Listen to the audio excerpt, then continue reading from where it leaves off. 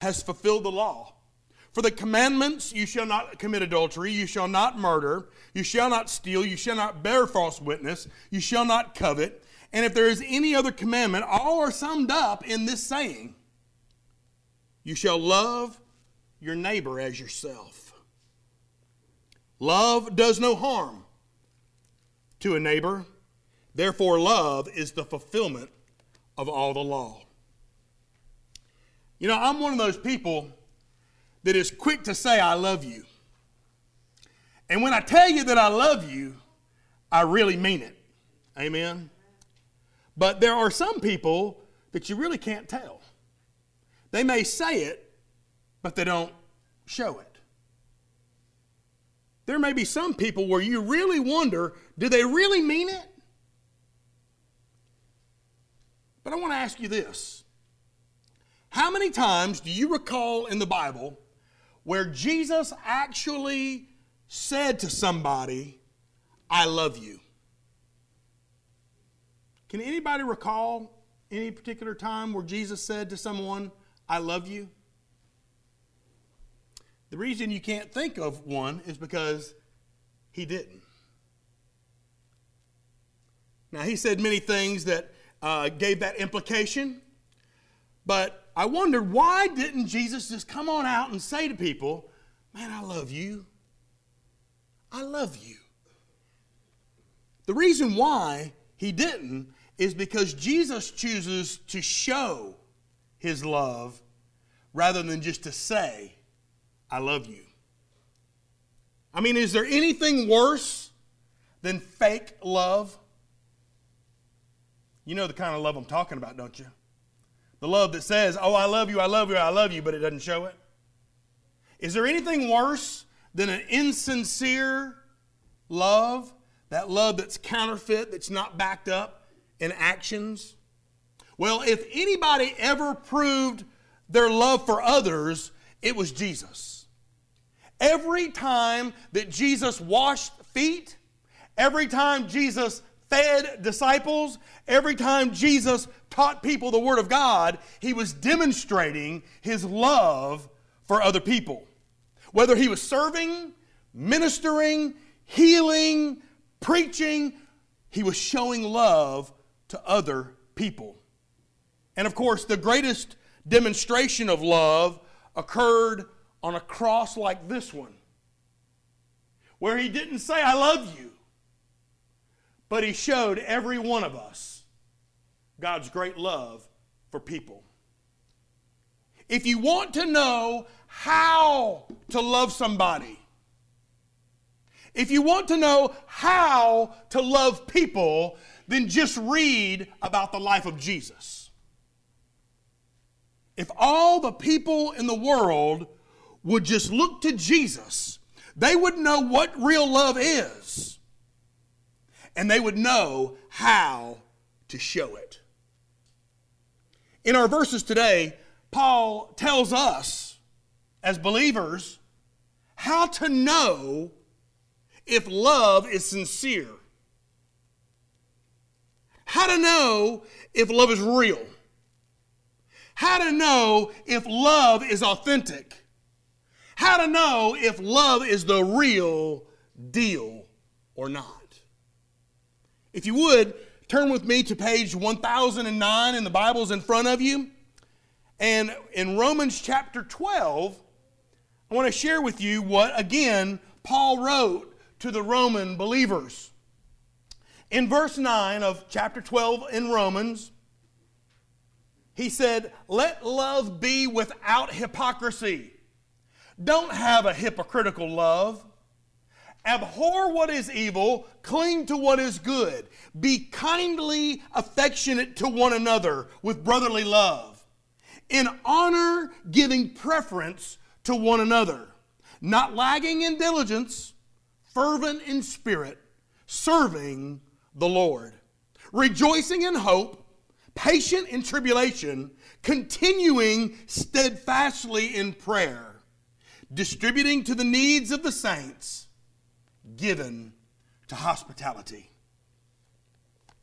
The first way that I think Paul shows us how you can know if love is the real deal, if love is sincere, is love hates evil.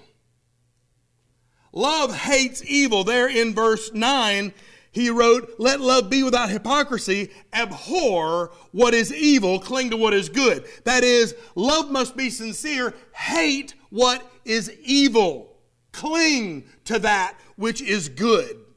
You see, there is both a bad hatred in the world today, and there is a good hatred in the world today. One of the worst cases of bad hatred ever was actually written in a will in 1935 by a man named Mr. Donahue. Mr. Donahue wrote in his will, he said, to my 2 daughters, Frances Marie and Denise Victoria, by reason of their bad attitude toward their doting father, I leave the sum of $1 and a father's curse. May their lives be wrought with misery, unhappiness, and sorrow. May their deaths be soon and of a lingering, malignant, and torturous nature. May their souls rest in hell and suffer torment for all eternity. Can you imagine such hatred from a father to his own daughter? Friends, this is not the kind of hatred that we should have for anyone. This father hated his daughters for what reason we don't know, but it was probably because he had a corrupt heart. In Matthew chapter 12, Jesus said, out of the abundance of the heart, the mouth speaks. In other words, what you got down here comes out right here. Amen? What you got right here comes out right here. Amen? And he goes on to say, the good man brings forth good things out of the good stored up in his heart. And the evil man brings forth evil things out of the evil stored up in his heart. What's stored up right here comes out right here.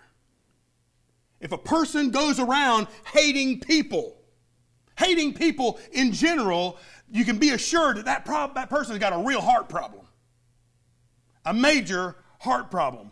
But the kind of hatred that Paul's talking about here in verse 9 in Romans is the kind of hatred for all evil that we find in this world. On September 11th, 2012, 52-year-old Chris Stevens, our ambassador to Libya, was brutally murdered as the consulate in Libya was attacked by Islamic terrorists. Now, I don't know about you, but that made me angry. The events at the World Trade Center on 9/11 made me angry. Think about it. Thousands upon thousands of Americans lost their lives. Thousands upon thousands of families were affected by these acts of terrorism. That made me mad. On December the 14th, 2012, 20 children, ages 6 and 7, and 6 adults were brutally murdered at the Sandy Hook Elementary School in Newtown, Connecticut. I don't know about you, but that made me mad. It seems like every day we read in the paper about police officers being ambushed and killed. Man, that makes me angry. And now I want to give you a little more fuel for that angry fire. Child abuse in America. Every year, there are 3.3 million reports of child abuse in America that affect some 6 million children. The United States has the single worst record of any industrialized nation when it comes to child abuse. The United States loses 5 children every day to abuse-related deaths. The United States has a report of child abuse every 10 seconds.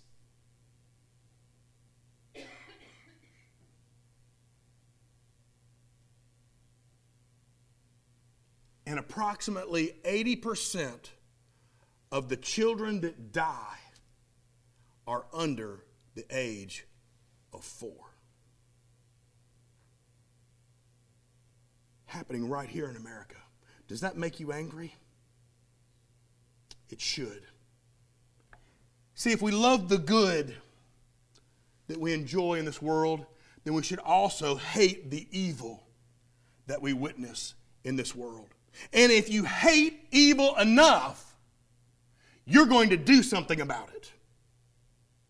That's one of the reasons why we support Safe Place. That's another reason why we support Show Save a Life. We are determined that we're going to do something about domestic violence. And so we're going to support them financially. And last year, we gave them $2,088 just to Safe Place. And what's really cool is $700 of that came $1 at a time. Show Save a Life. We are so determined that abortion is evil that we are going to support Show Save a Life to try to reverse that trend in America and stop the evil. Once again, $2,088 you gave to Show Save a Life, $700 of which came $1 at a time. So I say that to say, great job, but we still have much work to do, amen? If you hate evil enough, you're going to do something about it. So I'm not going to sit up here and preach about all the evil in the world unless I'm willing to lead you to do something about it, amen? So let's be aware of that. Sir Edmund Burke once said, all that's necessary for evil to triumph in our world is for good men to do nothing. We're not going to do nothing. We're going to do something. Amen. So, you want to know if our love is sincere, if our love for God is sincere? Love hates evil. But love, sincere love, also honors others. Look there in verse 10. Be kindly affectionate to one another with brotherly love, in honor giving preference to one another. Be devoted to one another in brotherly love. Honor one another above yourself. Let me ask you this. When was the last time you honored somebody?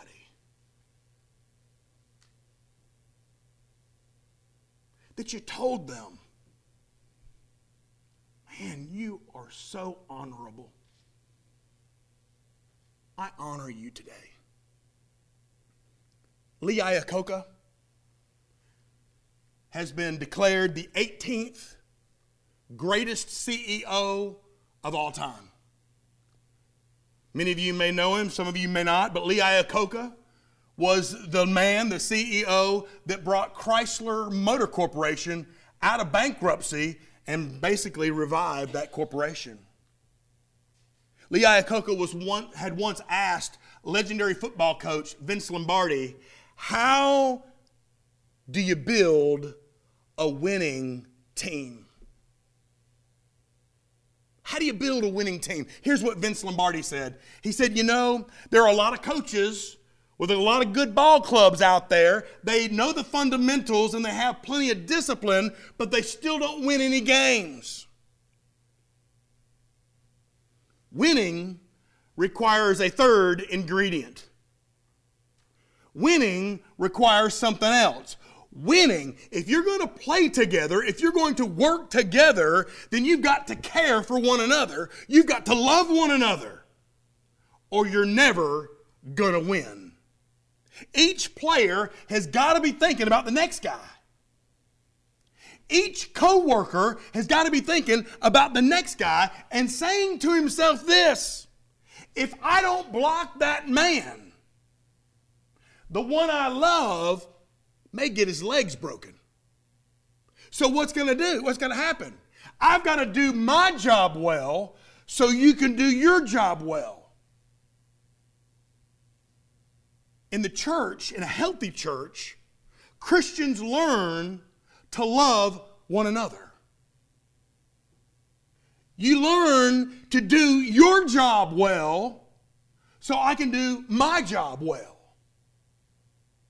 I try to do my job well so you can do your job well. We have to care for one another. And this comes straight from the mouth of the Lord Jesus.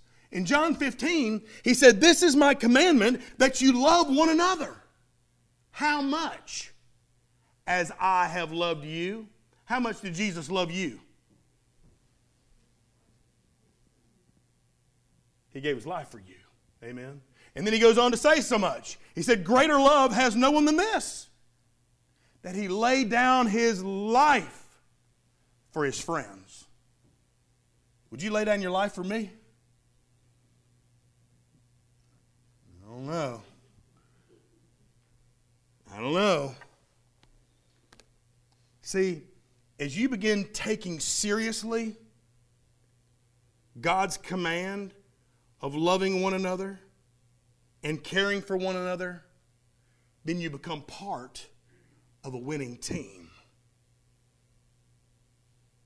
As you begin taking seriously this command straight from the lips of Jesus Christ himself to love one another, then and only then can you become part of a successful and effective church. It's not going to happen without it, y'all. You've got to love one another. We have to love one another. There's a story that's told of two goats. And the two goats met each other on a very narrow ledge on the side of a mountain. Now that ledge was just wide enough for one goat to pass. And there they were, face to face. They couldn't back up because that was too dangerous. And they couldn't go around because the ledge was too narrow. Now, if the goats had no more sense than most humans, what would they have done? They'd have butted heads until one fell off. Amen? But that's not what happened here. Goats have a lot more sense than some people. Amen? So here these goats are, head to head, on the side of a ledge, where only one goat can pass. So what do you think they did? One laid down so the other could walk over. We must have a willingness to lay down so that others can walk over. How hard it is for we human beings to humble ourselves for the good of other people. How hard it is for us to be least in the eyes of others for their good. Friend, are you willing to humble yourself so that someone else might be blessed in the walking over? Romans chapter 15, in verse 1, the Bible says, "We who are strong ought to bear up with the weaknesses of the weak. Not to please ourselves, let each one of us please his neighbor for his good." Let each one of us please his neighbor to build him up. Because even Jesus Christ did not come to please himself. So sincere love hates evil.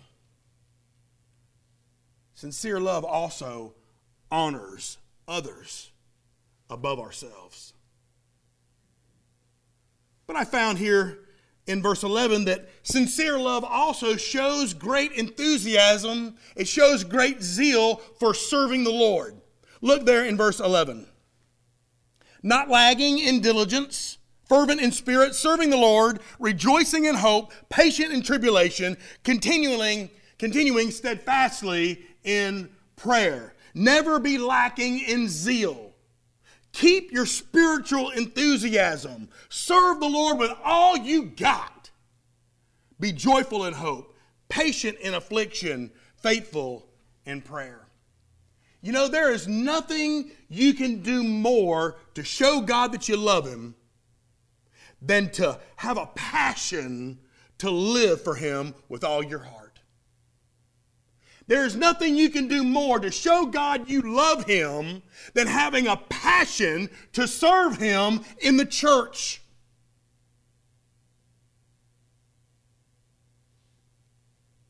First Peter chapter 4 says so much. 1 Peter chapter 4 tells us that whatever gift you've been given from God, use it to serve other people. That way you're a good steward of God's grace. If you speak, then speak like you're speaking the words of God. If you're serving, then do it with the strength that God gives you.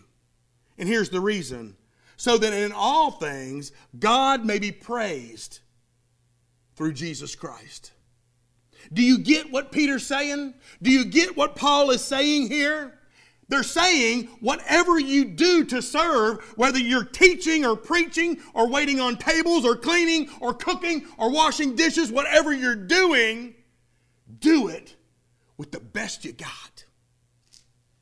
Do it with all that's in you. Do it with your heart, your mind, your soul, and your strength. We need to show some enthusiasm for serving God. We need to move certain things out of the way so that we can serve God. Having a zeal to serve the Lord. Now, there are some people who persistently serve the Lord all their life. But there are some that have to be pushed to do anything. I wondered, what is the difference between those two people? You got one that persistently serves all their life, and the other ones you got to push them and pull their teeth and kick them in the tail and everything to get them to serve. What's the difference between the two? The difference is their motivation. You see, there are some Christians who serve the Lord out of obligation. They think they have to. And so they come with a grudging heart. Don't really want to be there. But they think they're obliged to do it, so they come and they do it. There are those that serve the Lord out of guilt.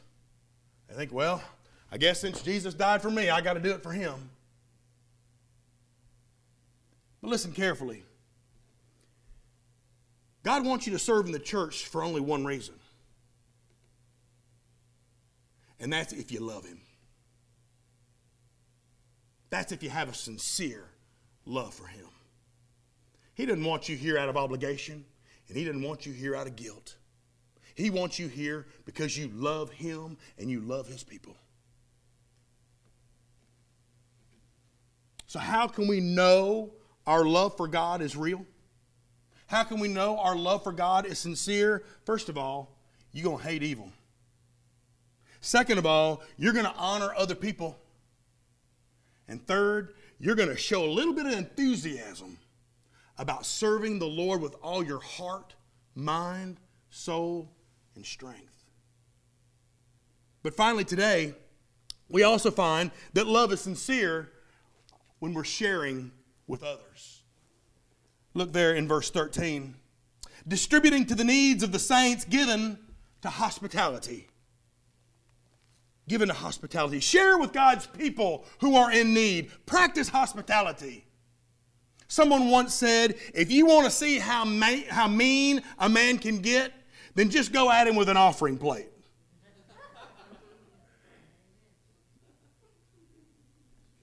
Now, I've never done that. But I do know that when it comes to a person's money, you're dealing with something that's very close to their heart. Matthew chapter 6, Jesus said so much.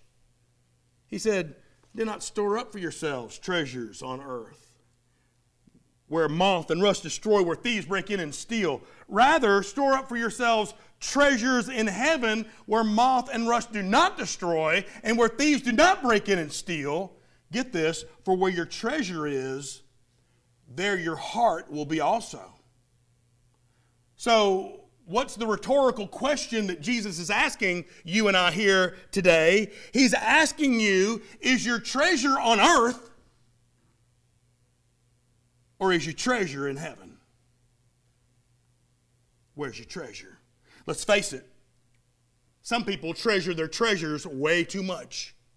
Amen? They think it's all about their treasure. And so some people hoard it, some people save it, and some people don't want to share it. Those TV commercials on some of these channels and on satellite crack me up when they try to sell me gold. They say, buy gold and buy it and put it in your safe and you can treasure it. But gold don't do anybody any good. Gold or money, either one, doesn't do anyone any good in this world just sitting in a safe or sitting in a bank. God intended that to be a tool to be used to bring Him glory. And I'm all about retirement and being prepared for the future. But a lot of people are just treasuring their treasures. The Associated Poll reported that the body of a man in Carson City, Nevada was found, and it was obvious that he had been there dead over a month. This man, by all descriptions, was a hermit, and he left about $200 in his bank account. And when they sold the home of Walter Samatsko Jr., they found something very surprising. They found gold bars and gold coins that were valued at over $7 million. A reporter said, nobody had a clue that Walter had all this gold. It was everywhere. There was gold in boxes, there was gold in totes, it was all over the house. And when they completed their search, they also found that Walter had $165,000 in stocks in the walls of his living room. Over $12,000 in cash he had stashed. And he left no will and apparently had no close relatives. So he had all this money, all these tools, but he never used them, and he never shared them, and the state got them. I read this quote, and it reminded me of Miss Francis. Here it goes. I believe in giving flowers to the living. If you don't know, Miss Francis, when she visits, always brings flowers to the living. In other words, do your giving while you're living, so you're knowing where it's going. If God has given you anything, it was given to you for His glory. So if He's given you $7 million in gold, use it for His glory. Whatever He's given you, whatever money He's given you, be quick to share it. Be quick to be a giver. For you see, God is the greatest giver there is. He's the greatest giver there is or ever will be, and He's trying to teach you and I something. He's trying to teach us that there is a unique relationship between giving and loving.